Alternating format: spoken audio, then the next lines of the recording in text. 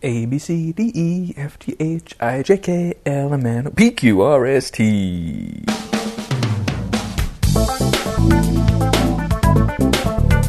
Hello, everybody, and welcome to PQRST, Parodies, Quips, Rants, and Storytelling. Those that are big Disney fans might have recognized my opening song as being Following the Leader from Disney's Peter Pan, for no other reason than because it was running through my head when I sat down to record this lovely Sunday morning. Hope that you are all well, and I am wanting to do a couple name drops. We had a new subscriber and a couple likes of the WordPress blog at Movie Nitpicker. No nitpicking, just nitpicking. Movie Nitpicker at WordPress.com. So thank you, shout out to Feynman and Cassidy Burge for jumping on board with the PQRST experience. I'd love to have you along for the ride. And anyone out there who's like, oh, I want my name said on a podcast recording, feel free to subscribe to the WordPress blog or to PQRST on iTunes, or just shoot me an email, videoninja@juno.com. Whatever you would like. Just always great to hear that there are people out there listening. God bless each and every one of you. I have a bit of a rant, as I often do, and I'm recording this a little early. Probably won't upload the podcast till Thursday or Friday, recording on a Sunday, partly because I can. My wife and son are taking naps in this early afternoon, but also because the rant is sort of fresh in my mind. Usually, when I talk about things like this, I am vague on names or details to protect the innocent, but Buyback Games on South Broadway near Hamden. Again, Buyback Games on South Broadway near Hamden. Would strongly encourage you not to shop there, and I'll tell you why. About somewhere between 18 months and 2 years ago, dropped by the store with no high expectations, just had some games that I wanted to trade in for a different game if I could find one, or for cash value, and had a thoroughly unpleasant experience. The store was dingy. The store was not all that well kept. There was a transaction between a store employee and somebody that came in involving a paper bag, and they might have been bringing the guy his lunch that he forgot at home. Might also have had something to do with something else. Now, I don't know what it was, but it didn't have the feel of, hey, Bobby, you forgot your lunch at home. Anyway, beyond that, when I went to get trade-in value on my games, it seemed that the trade-in value was pretty low, and before that, there were a couple of games I was looking for, and I asked the manager behind the counter about such games, and since they weren't at the store, I thought, yeah, well, maybe I'll look for them online. He's like, well, no offense, but good luck, which was pleasant of him. But the worst part of the experience was how the poor guy behind the counter, who was a trainee, who was trying to help me with my trade-in value, he made a mistake, as people do, and he told me what the store would give me on trade-in instead of what they would give me in terms of cash. The trade-in value being a higher number, of course, and I get that. And the mistake wasn't the problem, and it wouldn't have even been a problem if he had corrected himself and offered the cash value. Store policy, he couldn't, because he'd made the mistake, and I know that because the manager came over and in front of me, right in front of me, dressed this guy down for that mistake. And there was no reason he had to do that, to shame the guy with a customer standing right there. In fact, it was a really inappropriate thing to do, in my humble opinion. And so I left a one-star review that you can find if you look at Buyback Games on South Broadway. Look for WC's one-star review. Well, I had sort of made a vow to myself to not patronize, to not walk into that store ever again. However, there is a handheld device I've decided I want to own, and I called all around the town Friday, and this particular shop was the only one that seemed to have one, and so I asked them to hold it for me, and I went over Saturday morning. Shop opens at 10 o'clock.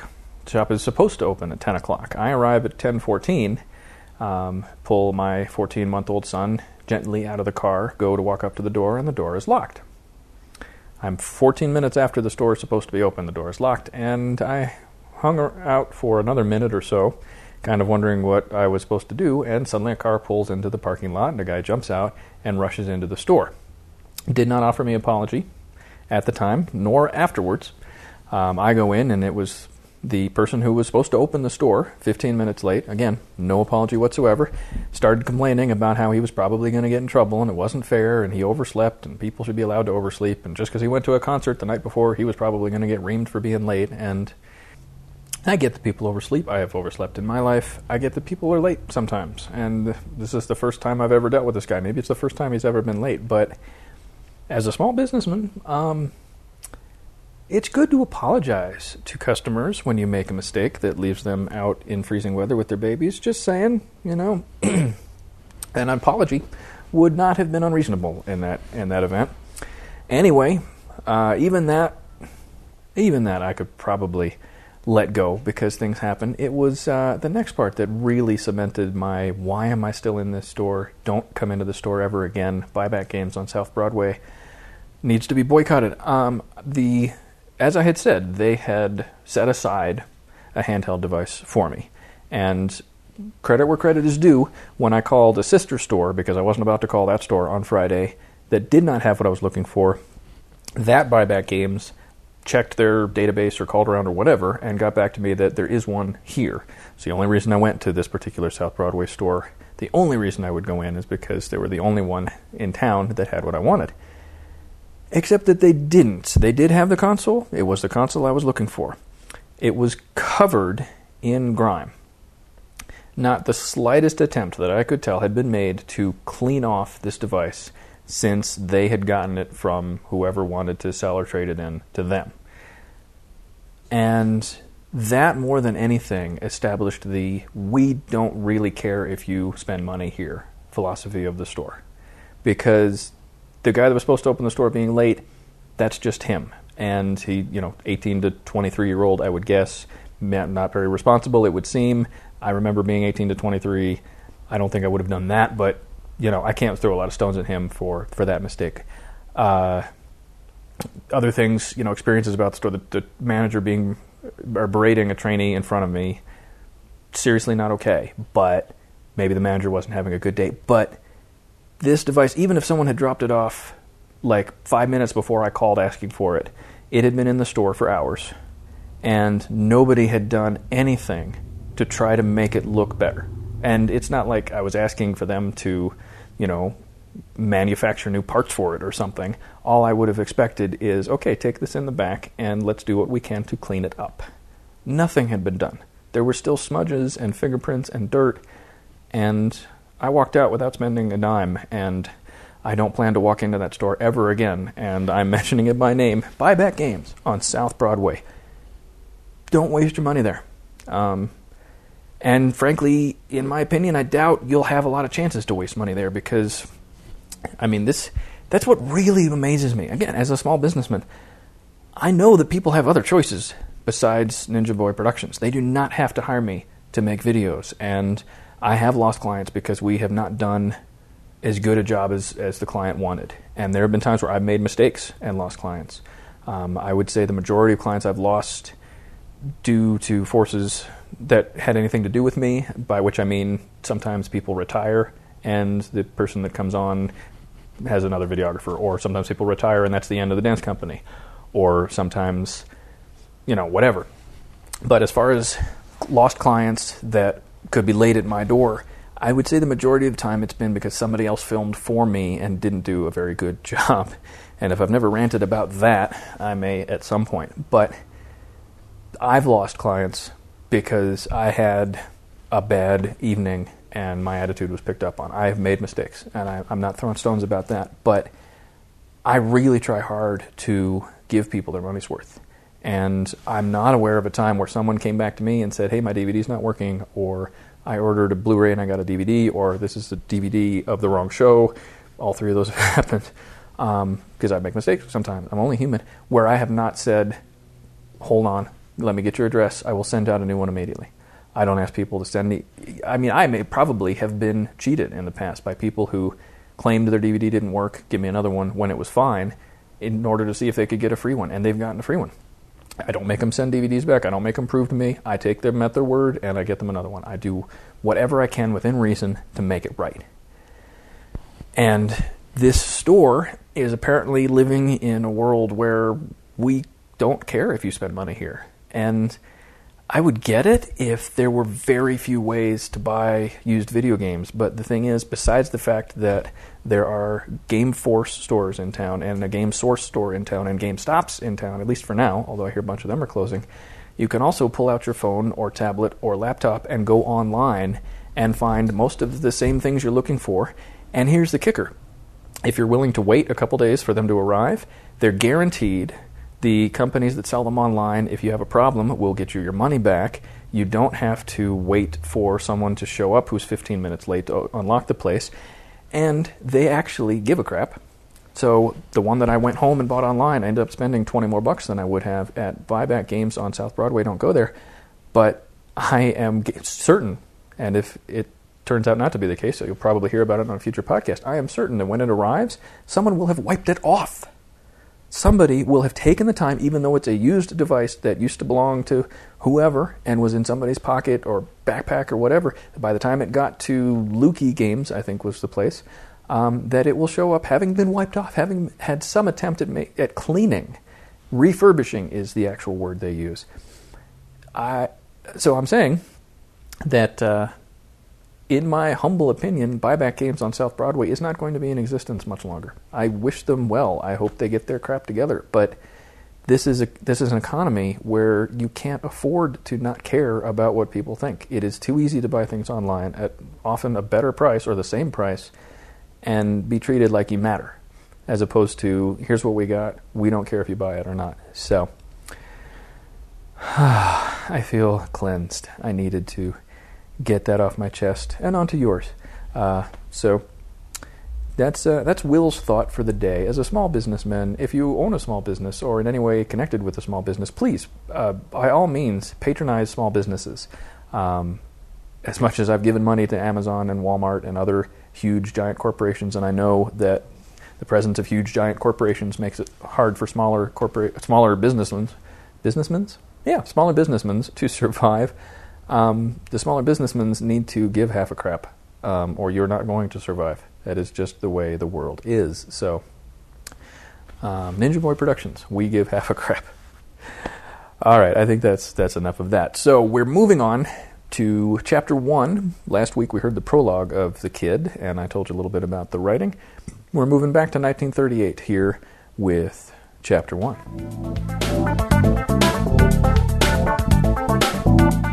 Chapter 1. Dennis G. Muldowney, manager and head coach of the National League certified since 1903 Boston Braves, stood quietly at the top of the east stands, his back to the sunrise. Looking out over Three Rivers Stadium, he saw his shadow stretching for miles across the infield grass, and sighed quietly. Born before the turn of the century, and soon to celebrate his 55th birthday, DG had been around long enough to know that most things were like that, just shadows. You grew up feeling important, strong. You kept dreams close beside you, dreams that could move mountains. But soon the sun rose, and the light of truth spilled over you, and the powerful possibility of shadows disappeared. You walked around and went through the same thing day after day that men called life. You were just there, casting no shadow, making little difference. And then as time passed, the sun began to set on you. It began to get away from you. And if you dared to look behind, there sat the shadow again, stretching back to roads never walked, to dreams unrealized, and you wondered what the point was of anything. The smile turned into a chuckle. "Getting to be a maudlin old man, Dennis," he said to himself. Making a face at his worthless, uncatchable shadow, DG started walking down the concrete steps toward the outfield. It was the first day of spring training. Walking through an eerily quiet dugout and back behind to the team clubhouse, DG waited for the man he was supposed to be meeting with. The owner and proprietor of the Boston Braves, Robert P. Germain, was supposed to show up early for a talk with his manager, get the new season started off right. They had agreed on a time, had decided where to meet, and DG settled himself in the echoing locker room, knowing both that he had to be there for the meeting, and also knowing that Bob Germain would not show up. An hour later, there had, of course, been no sign of his boss, and it was about time for the players to arrive. And with a resigned sigh, DG stood and started to walk back the way he had come, towards the field. Something on a locker that he passed stopped him. Something wrong. The lockers prepared for Conroy and Bryce, the two rookies, were as expected. But the previously empty locker next to theirs, the last empty locker in the room, now had a name on it, not to mention a uniform and equipment inside. J. Stiller. Oh, great. Jermaine was apparently playing more tricks. So he was going to shove another player onto the roster just because the boss felt like it? We'll see about that. Dennis G. Muldowney stomped out of the locker room, trying to clamp a lid on the bad mood that was building. But he hadn't really had an angry day yet that could survive the first day of spring training, the first sight of his players, his boys, gathering in the lower bleachers by first base. A few of the players' wives came along, but they waited above. In twos and threes, the Boston Braves walked down the concrete steps, congregating down by where their manager stood waiting, greeting each other, laughing about the mistakes of the previous season, excited about upcoming games, excited about baseball. The atmosphere in the bleachers, in the stadium itself, changed when the players arrived. Dennis G. worked hard for his team, did the best he could to push his boys to their greatest. Everything he did for them. Since he himself would never again face off against an opposing pitcher, never again watch for the sign to steal. His days were through, and the best he could hope for was to share in the glory his team earned. But the boys themselves, there were dreams bouncing down the concrete steps. There were hopes and goals and pride. The rookies were excited and tense, loving the game, but unsure what they had gotten into. The second and third year players had earned their place on the team and could think about the glory, the fame that might come. The veterans had not only made the team, not only survived, but lasted. There was previous glory and fame to fall back on, and current glory and fame to bask in, without even mentioning the promise of the coming year, the possibilities of what they all might get to do. And they needed those dreams, too. Now that America had again proved its worth by whooping both the Germans and the Japanese in the Second World War, it was high time to get back to having fun, which was exactly where the favorite national pastime of these United States came in. America was ready to love them all, if they could prove themselves in battle. Dennis wouldn't have said it aloud, but he almost felt like a general.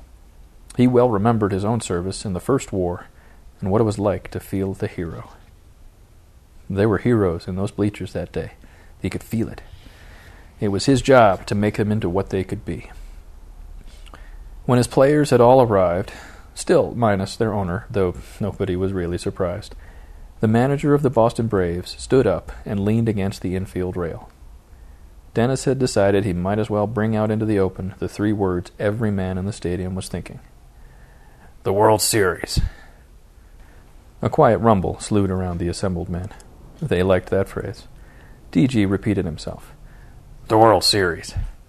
I'm sure you've all heard of it? The rumbling changed to quiet laughter. We're going to be in it this year, boys. The National League certified since 1903 Boston Braves are without a doubt going to go all the way.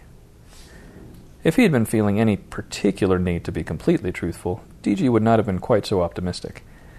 In his own mind, he was prepared to be surprised if the Braves ended up strong pennant contenders, now that his star pitcher was fading a bit, and there were no big hitters on the team anymore, and there was that doggone weak spot in center field. But you didn't say that to the boys. You told them whatever was necessary so they would go out and do their best. And who knew? Maybe their best would turn out better than you figured at first. There are always wild cards, upsets, luck. It had happened before. We're not going to count on luck, gentlemen. We're not going to hope for miracles. We're going to make miracles happen this year. Everybody with me? A heartfelt cheer said that everybody was. I'm not asking you for anything you can't do, boys. Enjoy the game. Remember why we're out there. Be good sports, especially you, Triplehorn.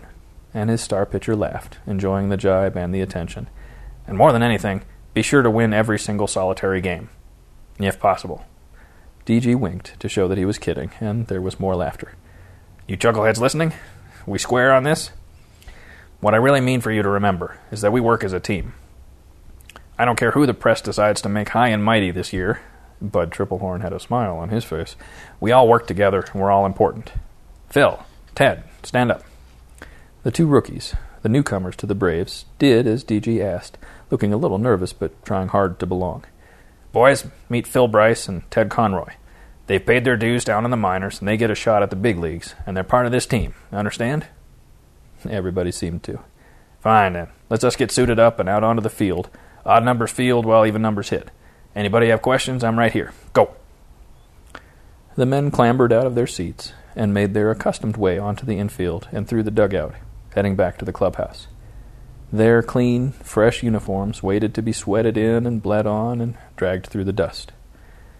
Several of the players' wives, Missy Triplehorn, Sally Catan, Barbara Jackson, walked down to greet DG and offer their wishes on a good season. And then the Braves manager was caught up by Phil Bryce, quietly embarrassed because he couldn't find any locker with his name on it. DG assured him that his locker did exist, and it was probably a little hazing on behalf of the other guys, and he even turned to follow the rookie back to the dugout when he realized that there was still one young man in street clothes sitting patiently where all the players had been. DG couldn't believe that he'd missed the kid. Not that the newcomer was especially striking. Brown hair, brown eyes, nothing about him especially noticeable. A young man, maybe 20, fresh-faced and enthusiastic and without a clue. At the same time, he sat with some confidence, obviously feeling that he belonged where he was. DG knew immediately who this kid had to be. "Jay Stiller?" He received a smile. "Yes, sir?" "What do you think you're doing here?" Now the look changed to a bit of confusion. Jay Stiller got up from his bleacher seat and stepped around the end of the row, walking up to the manager of the ball club. I was invited." "I'm the manager. I don't recall inviting you. But," he went on, interrupting what the boy was about to say, "I'm willing to bet Mr. Robert Germain told you to be here. Maybe even paid for your ticket out of Gillett Grove, Iowa. Out of Iowa and into civilization. Told you there'd be a spot on the team for you?" The kid remained calm. "Something like that?" DG stepped back from the railing, eyeing the newcomer from laces to hair grease. "You didn't spend even a week in the minor leagues." It wasn't a question. Jay Stiller answered anyway. "No, sir." "You don't have a full minute of professional ball-playing experience?" "No, sir." "What position do you think you can play?" If anything, right field, but I'm a good hitter." "Sure you are." Dennis had heard that one before. "No experience, no currently recognized skills, and you play a position I don't need help with. So why are you here again?" It was the younger man's turn to raise his eyebrows. "Because the owner of the Boston Braves sent me a letter telling me to come, with the train ticket provided and everything. Promised me a locker, a uniform, and a chance to be part of the team this season." "He did?" "Yes, sir, Mr. Muldowney." DG didn't recall telling the boy his name. "So you've done your schoolwork. Know something about the Braves?" "My favorite team, sir." "Flattery doesn't do much to drive a baseball boy.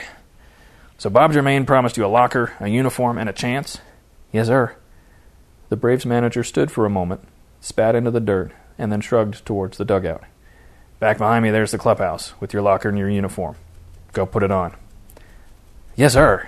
With a glint in his eye, Jay Stiller vaulted the fence and landed on the infield grass, started trotting towards the dugout where the rest of the Braves were now emerging. "Hey, kid!" Just a few feet from the steps, the newcomer turned. "Sir?" In front of the other players, a quirked smile on his face, Dennis G. Muldowney called, "Put the clothes on, but don't get comfortable in them." Jason's face burned for a minute after the other guys on the team heard their manager say that.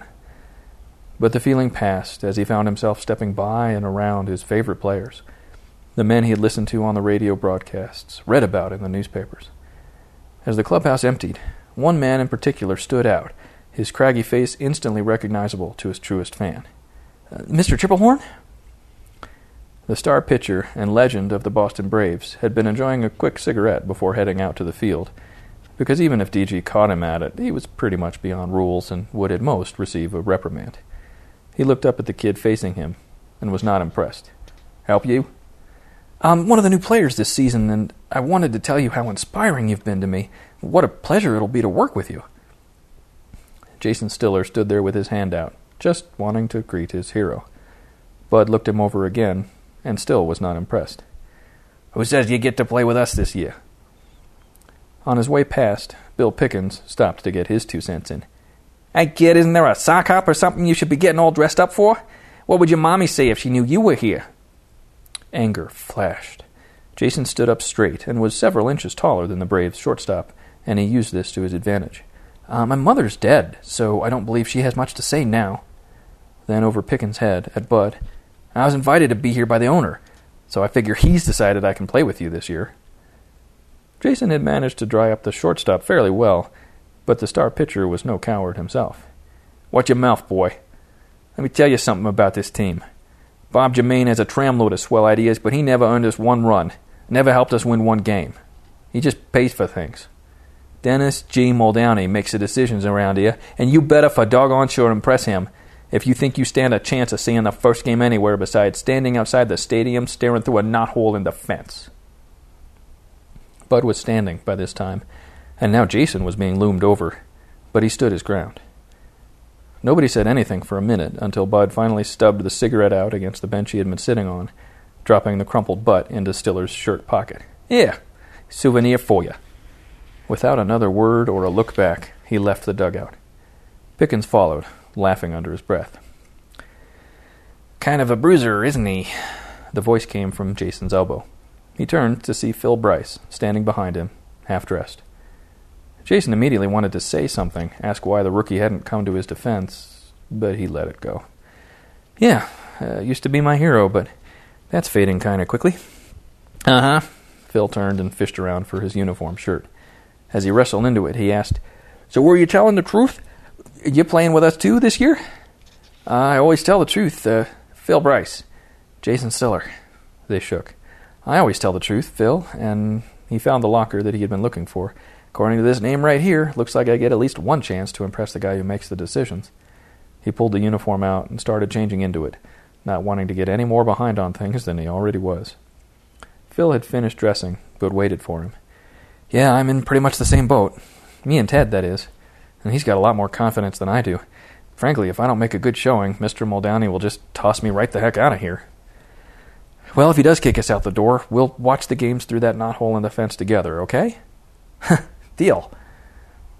Jason was thinking much less of his chances as he looked up at the clubhouse exit, at the sunlight filtering down to the concrete floor from the world outside. But after a great deal of hard work, he was not going to be stopped now. Everybody else had found their place on the field and begun their first practice by the time Bryce and Stiller popped out of the dugout. DG was waiting right by the stairs. Bryce, get out into center field and make me want to keep you. Yes, sir. The rookie began trotting in the right direction. Stiller! Sir? Find a nice, comfortable spot on that bench, kid. DG pointed back the way the young man had come. The dugout was otherwise empty. All of the members of the Braves, first and second string alike, were out on the field. Jason looked from the bench to DG and back again, but didn't have to be told how things were. Without a word, he quietly found a seat and watched the field. Turning his back on the newcomer, the manager walked away from the dugout, cursing under his breath. And stay there, you blasted freeloader. He began his job. Managing, talking to the players, talking to the assistant coaches, yelling and running around and trying to find the weak spots on his team as soon as possible. All the while he kept watch. Every time he thought about it, Dennis G. cast a quick glance around the ballpark, not expecting that Jay Stiller would have gotten up and started playing without his noticing, but watching like a hawk for any sign of Robert P. Jermaine, the owner and proprietor of the Boston Braves. A break for lunch came and went, and Jermaine was not there. The players ate quietly, talked among themselves, and DG was not so stubbornly heartless as to make Jason sit in the dugout, but let him and Phil Bryce and Ted Conroy talk together in the clubhouse, slightly removed from the non-rookies, not having proved themselves yet. DG made sure to drop by that corner of the clubhouse before the break was finished. Boys, so far things for you are looking good. Ted, I believe my scout was on the money when he told me about you. You're a solid hitter. Improve your reach out at second base, and maybe we'll keep you on yet. Bryce, I got a hole in center field, and we're trying to get you to fill it. Forget about your batting average, my boy, and get a little better yet at picking that ball out of the sun. I feel very good about your chances with us. A little more gumption from the both of you, and we'll see. Fair? Yes, sir. The two accepted rookies echoed one another. DG didn't look at Jay Stiller, said not a word to him, moved past where he was sitting as if he didn't exist. Phil Bryce leaned over to talk to Jason, who watched the manager's back with the strangest, quiet smile on his face. I don't think I'd be smiling if everybody was ignoring me like that. He hasn't let you do anything, has he? Nope. Come on, buddy. Ted lit in from his other side. If it were up to me, I'd just leave when nobody was looking, rather than sit here and take that. The owner of the ball club invited me. The only reason Mr. Muldowney didn't just throw me out is because he knows I get at least one chance. At least one chance, huh? The way that guy's looking at you, one chance is it. Ted's eyebrows were lifted high. What kind of odds can that be, huh? Jay Stiller was still smiling. Phil noticed. Is there something we don't know, Jason? The smile broadened just a bit. The ignored, despised newcomer turned his head far enough to meet his friend's eyes, and Phil saw a twinkling deep inside the brown circles. Just give me a baseball bat and room to swing, he stretched, leaning back against the wall. Then you'll see. Well, it's about doggone time. 4 o'clock that afternoon. With about an hour left until the first day of spring training was through, the team's owner finally graced the men with his presence. DG looked up from a talk with his catcher, Sammy, to see Robert Germain sitting in the east bleachers, way back by the foul pole. The horn-rimmed glasses and gray-streaked hair were distinctive even from a distance, if not the very posture of the man, sitting around confidently like he owned the place. Well, come to think of it. Going to make me come to you, is that it? DG sighed, gave a few final instructions to his catcher, just to show that he wasn't in any hurry to see Bob, either, and then began the long walk. He mumbled half-remembered prayers from his childhood, asking for peace and patience, and if God didn't mind much, could he maybe send down a lightning bolt as well? No luck there. Bob was still sitting happily in the third-row seat when DG finally stood before the lower railing. Nice of you to drop by, Bob. Dennis, I'm sorry about not making that get-together this morning. I really am. You know how difficult the train schedules are these days. All the boys got here on time, and I have a great deal of work to do, as you know. His smile had gone elsewhere to play. I'm truly sorry, but at the same time, I don't feel like groveling, Dennis. Set another time, and I will be here then. Right. He knew how it was done. Like the walk out here, like everything, Bob Germain was making very sure his manager, his subordinate, still knew where he stood. Whatever you say, boss. If the owner of the Braves noticed the sarcasm, he chose to let it pass. How's my team looking this year? This last DG let pass. Everybody knew it was his team. They're looking acceptable, and I gave him the usual stoke-the-fire speech, and who knows? Maybe we got something this year. Bob grinned again. Isn't he something? DG knew exactly who Bob was referring to, but pushed past it in pretended ignorance. It's not the strongest team we've ever had, and I really don't know how much longer Bud's going to be our saving grace, but Dennis... Yeah?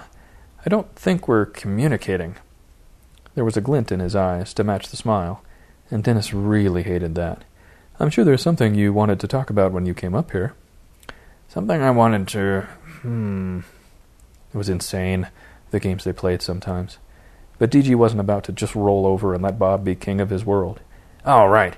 Yeah, now that you mention it, something has been kind of bugging me all day, but it almost slipped my mind. Bob waited. Well, DG pursed his lips, there certainly seems to be one more player out here today than I had bargained for. Somebody that frankly doesn't seem to belong, though he's waving your recommendation letter in everybody's face. Is that what you're talking about? Yes, that's what I was talking about. Brown hair, brown eyes, nothing very special looking about him. Sounds like we're talking about the same guy. And then the question of the day, the one DG seriously wanted an answer to. What the heck is he doing here? Bob Germain's smile widened slightly. He got up from his bleacher seat, walked down through the opening at the end of the row to the outfield, and pointed back towards home plate. Let's walk for a little while. The manager of the Braves rooted around inside himself to find some more patience, not wanting the pompous fool to win. He seemed to be fresh out of patience, but settled on a calm, angry resolution, clamping down his feelings. Bob Germain could play all the games he wanted, but he wasn't going to get any rise out of Dennis G. Muldowney. No, sir. They walked. Taking his sweet time about it, Bob finally asked, So let's pretend that I found a magic bottle on the train today, has a genie inside. Out he pops, and because he's so thankful to be free, he grants me 3 wishes, and because I'm such a caring fellow, He let a pause slip in, just in case his manager wanted to say something, but apparently not. "I decided to give those wishes to you." DG found it within himself to laugh quietly. "Get to the point, Bob, if there is one." "Indulge me, Dennis. I've given you 3 wishes, and the only catch is that they all have to be used to benefit the team. Go." Dennis could have told him that of course he would use any such wishes to benefit the team, his team, right off the bat. He loved his wife and daughters, but they did all right by him, and this was baseball, for crying out loud. 3 wishes. He decided to play along. The question wasn't difficult. "Tell your magical genie that 1, I'd like very much for the Boston Red Sox to disappear." Bob laughed. "You and me both, but I don't think even magic could make that happen." "Well, they're my wishes." At least there'd never been a Subway Series in Boston, the Braves and the Sox facing off for the title. The thought of that brought chills to Dennis G. The Sox would have them for lunch. The two were passing second base and getting closer to the dugout as he continued. "Second, this ball club could use some more money." "Hey, now, The manager cut in before the owner could get angry. "You asked, and I'm not saying you don't provide for us." DG really wasn't, his dislike for the man not extending to his business skills. "But you gotta admit, there are things that could function a little more smoothly, be a bit shinier than they are." Bob was nodding. "You're right, and believe it or not, I'm working on that." "I believe it." If there was one thing Bob knew how to do, it was make money. "Third wish, And he caught himself actually wishing, and the wish disconcerted, if not downright scared him, and he couldn't say it. And Bob Germain read his mind anyway. Your third wish is for a real, honest-to-goodness power hitter like baseball hasn't seen since before the Second World War, like Hank Aaron or the Babe himself." DG wouldn't answer him. Didn't want to acknowledge the truth in what Bob was saying because of how personally true and painful it was for him, but the look that passed between them said enough. "Your wish is my command." They were just yards away from the dugout, and Bob had already seen Jay Stiller sitting there, looking a little tired and a lot bored. "Has he been sitting there all day?" "What?" DG stumbled back to the normal world out of painfully forgotten dreams. "Yeah. Well, I don't have a place for him." "I think you do, Dennis." "You ain't telling me some snot-nosed kid out of the western edge of nowhere is going to take the Braves to the series. You don't seriously expect me to believe he's that good." "How often am I wrong?" Which was the worst part of it, the thing that had been rattling around in DG's mind all day. If Jay Stiller had been brought here with Bob's approval, and much more importantly at Bob's expense, then either Bob had gone crazy, or there was something worth seeing in this scrawny, snot-nosed hayseed. So DG glowered at his boss, suddenly angry as well as frustrated, and not even fully sure why. Bob wheedled. "It's been a long day, and I'm sorry I didn't make the meeting. I really am. You work hard, and you want this team to win, right? You want the Braves to really be something?" Other players were paying attention now. The first day batting and fielding pretty much halted. DG could feel them watching, and knew their thoughts. Why was their manager and their owner arguing over the new kid? And what was the new kid doing here anyway? Bob made his ultimatum. "Help me out, Dennis. You're the magic behind this team, we know that, but let me help you with more than just money. Let me give you this opening day present." "Bob, I refuse to believe that he's that good. He's never been in the minor leagues. Told me that himself. Wherever you got him from," he warmed to his subject, still angry, "Mr. Stiller doesn't belong here until dues have been paid, until he's proven that he can handle things on the lower levels that we all climbed up through. This isn't right." Now the owner of the Braves was a tad angry again, and he spoke clearly. "Just give him a chance, Dennis." "One chance." A sudden, nasty idea. "One chance." "Fine." The manager of the Boston Braves turned on his heel. "Boys, gather in here, please." They had already stopped what they were doing, and now the ball players trotted in from all over the field, until they were congregated in a loose group around second plate. Dennis G. Muldowney and Robert Germain locked eyes for a moment, and then the manager looked at the human riddle, Jay Stiller, still sitting in the dugout like he had been all day. "Boys, I'm sure you've been asking around today, wondering to yourselves, thinking that you saw that extra locker, saw the nameplate, the young man I didn't identify, the chum who hasn't had anything to do today. Well, players, I've been saving him. Your great owner and I have a wonderful surprise for you, a miracle. An honest-to-goodness miracle that Mr. Germain found all by himself, shipped him straight here, and now he's going to carry this team on his back all the way to the World Series. Sound good?" Bud Tripplehorn, Squints, Lefty, Sammy, all of the players saw the frustration written on DG's red face, heard the sarcasm in his voice, but also noticed the icy mask on their owner's face and decided as a group that it would be wise to say nothing. "Mr. Stiller, come out here, please. Let's take a walk." Jason stood and climbed the steps, left the dugout quietly, catching 20 pairs of eyes that didn't know whether they should encourage him or insult him or what. And finally, he fell in step next to Dennis G. Muldowney, who was muttering vague, under-his-breath things that Jason couldn't make out. On the way to home plate, the newcomer had to catch a baseball bat that DG picked up off the grass and tossed at him. When they got to home plate, he was told to stay, and the rest of the players sort of ranged around behind him, still wondering what was going on, while the manager and the star pitcher walked towards the mound.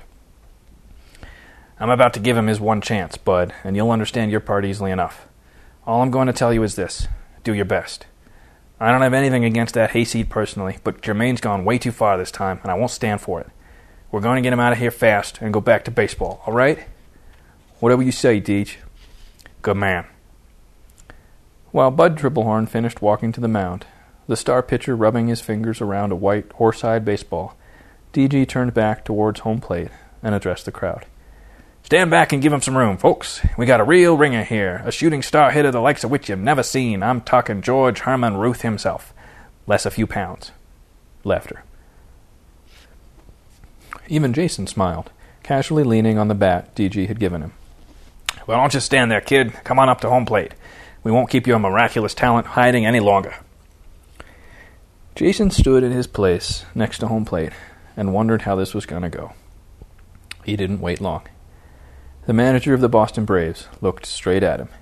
"Kid, I don't much like you, and I don't like that you're here today. But my boss says you get a chance, so here it is." He looked the boy straight in the eyes. "Bud's going to throw 7 pitches at you. Hit 5 of them, and you could stay." Behind him, Jason heard whispers and shocked laughter making their way through the rest of the players. He himself didn't say anything or change his expression, but he understood exactly what was going on. Dennis G. was giving him a chance without giving him a chance. As far as statistics went, an average of 300 made somebody in baseball a pretty fair hitter. But for him to hit 5 out of 7 pitches, Jason would have to average more than twice that, and against the big star, the fast, tricky Bud Tripplehorn himself. As far as chances went, DG might as well have been asking Jason to hit a ball to Chicago, or the moon. It was almost impossible. Almost. Jason closed his eyes, breathed deeply, and concentrated on almost. To hit a ball to the moon was, of course, impossible. To average 700 for an entire season was equally impossible. But to hit 5 of 7 pitches, he only needed a miracle. So for just a moment, Jason Stiller stepped away from the plate, turned away from everyone, and looked out at the sun falling towards the west. His prayer was quiet. "God, help me out just this once, and I'll leave you be. I'll never beg for anything again. Just this once. That's all I ask." Then he touched the bill of his cap and turned back to his task. DG called, "Are we going to do this or what? It's going to get dark soon, Mr. Stiller. I need a catcher." "Behind you, kid." Understanding the gravity of the situation, the Braves' best catcher and the one black man on the team, Sammy Washington. "Behind you, kid." Understanding the gravity of the situation, the Braves' best catcher and the one black man on the team, Sammy Washington, had already grabbed his mask and chest protector. Now he squatted in his accustomed spot behind the plate. "All right, son, you got your catcher. We ready now?" "No." When DG started to look exasperated again, Jason kept talking. "I need an umpire, wouldn't you say?" His tone had a bit of an edge to it, and the players all wondered if their manager was going to lose the temper he'd been working on keeping for the past 15 minutes. But DG was at heart a fair man. "Yeah, I guess you do. Fine, I'll ump you. Wait a minute." The proper gear was found and passed to him, and he stood behind Sammy as all three looked out towards Bud. For a moment, Jason wondered why Robert Germain hadn't spoken up, hadn't put a stop to this. But a quick look showed a man with a poker face, keeping quiet and impassive. Apparently the owner of the Braves, at least, thought that he might pull off a miracle. He wasn't putting a stop to anything. Jason needed something to lighten the situation, if only slightly. Some joke that would help him relax and remember that he really was good enough. That he really could do this. While Bud was still preparing himself for battle, Jason turned to look down at Sammy. "Is there any chance I can pull this off?" Samuel Washington was not cruel, but neither was he a liar. "Not in a million years, kid. Sorry." Then the newcomer, the young man who had just been ordered to do the impossible, grinned. "You got a 10 spot that says so?" And it was such a strange time and place to be making such a strange bet that Sammy had to grin himself, his white teeth markedly contrasting his dark features. $10? I suppose I could come up with that. You got yourself a bet." Still grinning, Jason shifted the ball to his left hand and stuck out his right. "Jason Stiller." "Samuel Washington. Guys on the team, call me Sammy." "Good to meet you, Sammy." Taking a deep breath, Jason found the calm he needed. It was just another turn behind home plate, and he knew he was good enough. 5 of 7, wasn't it? DG laughed shortly behind him. "That's all I'm asking, Mr. Stiller." "Righto." As he turned towards his opponent, both he and Bud ready for the fight, a quiet voice from behind and below him spoke up. "For what it's worth, I hope you make it, kid." Jason's voice was just as quiet. "Me too." Across the distance that separated them, Stiller's eyes met Triplehorn's, and the contest had begun.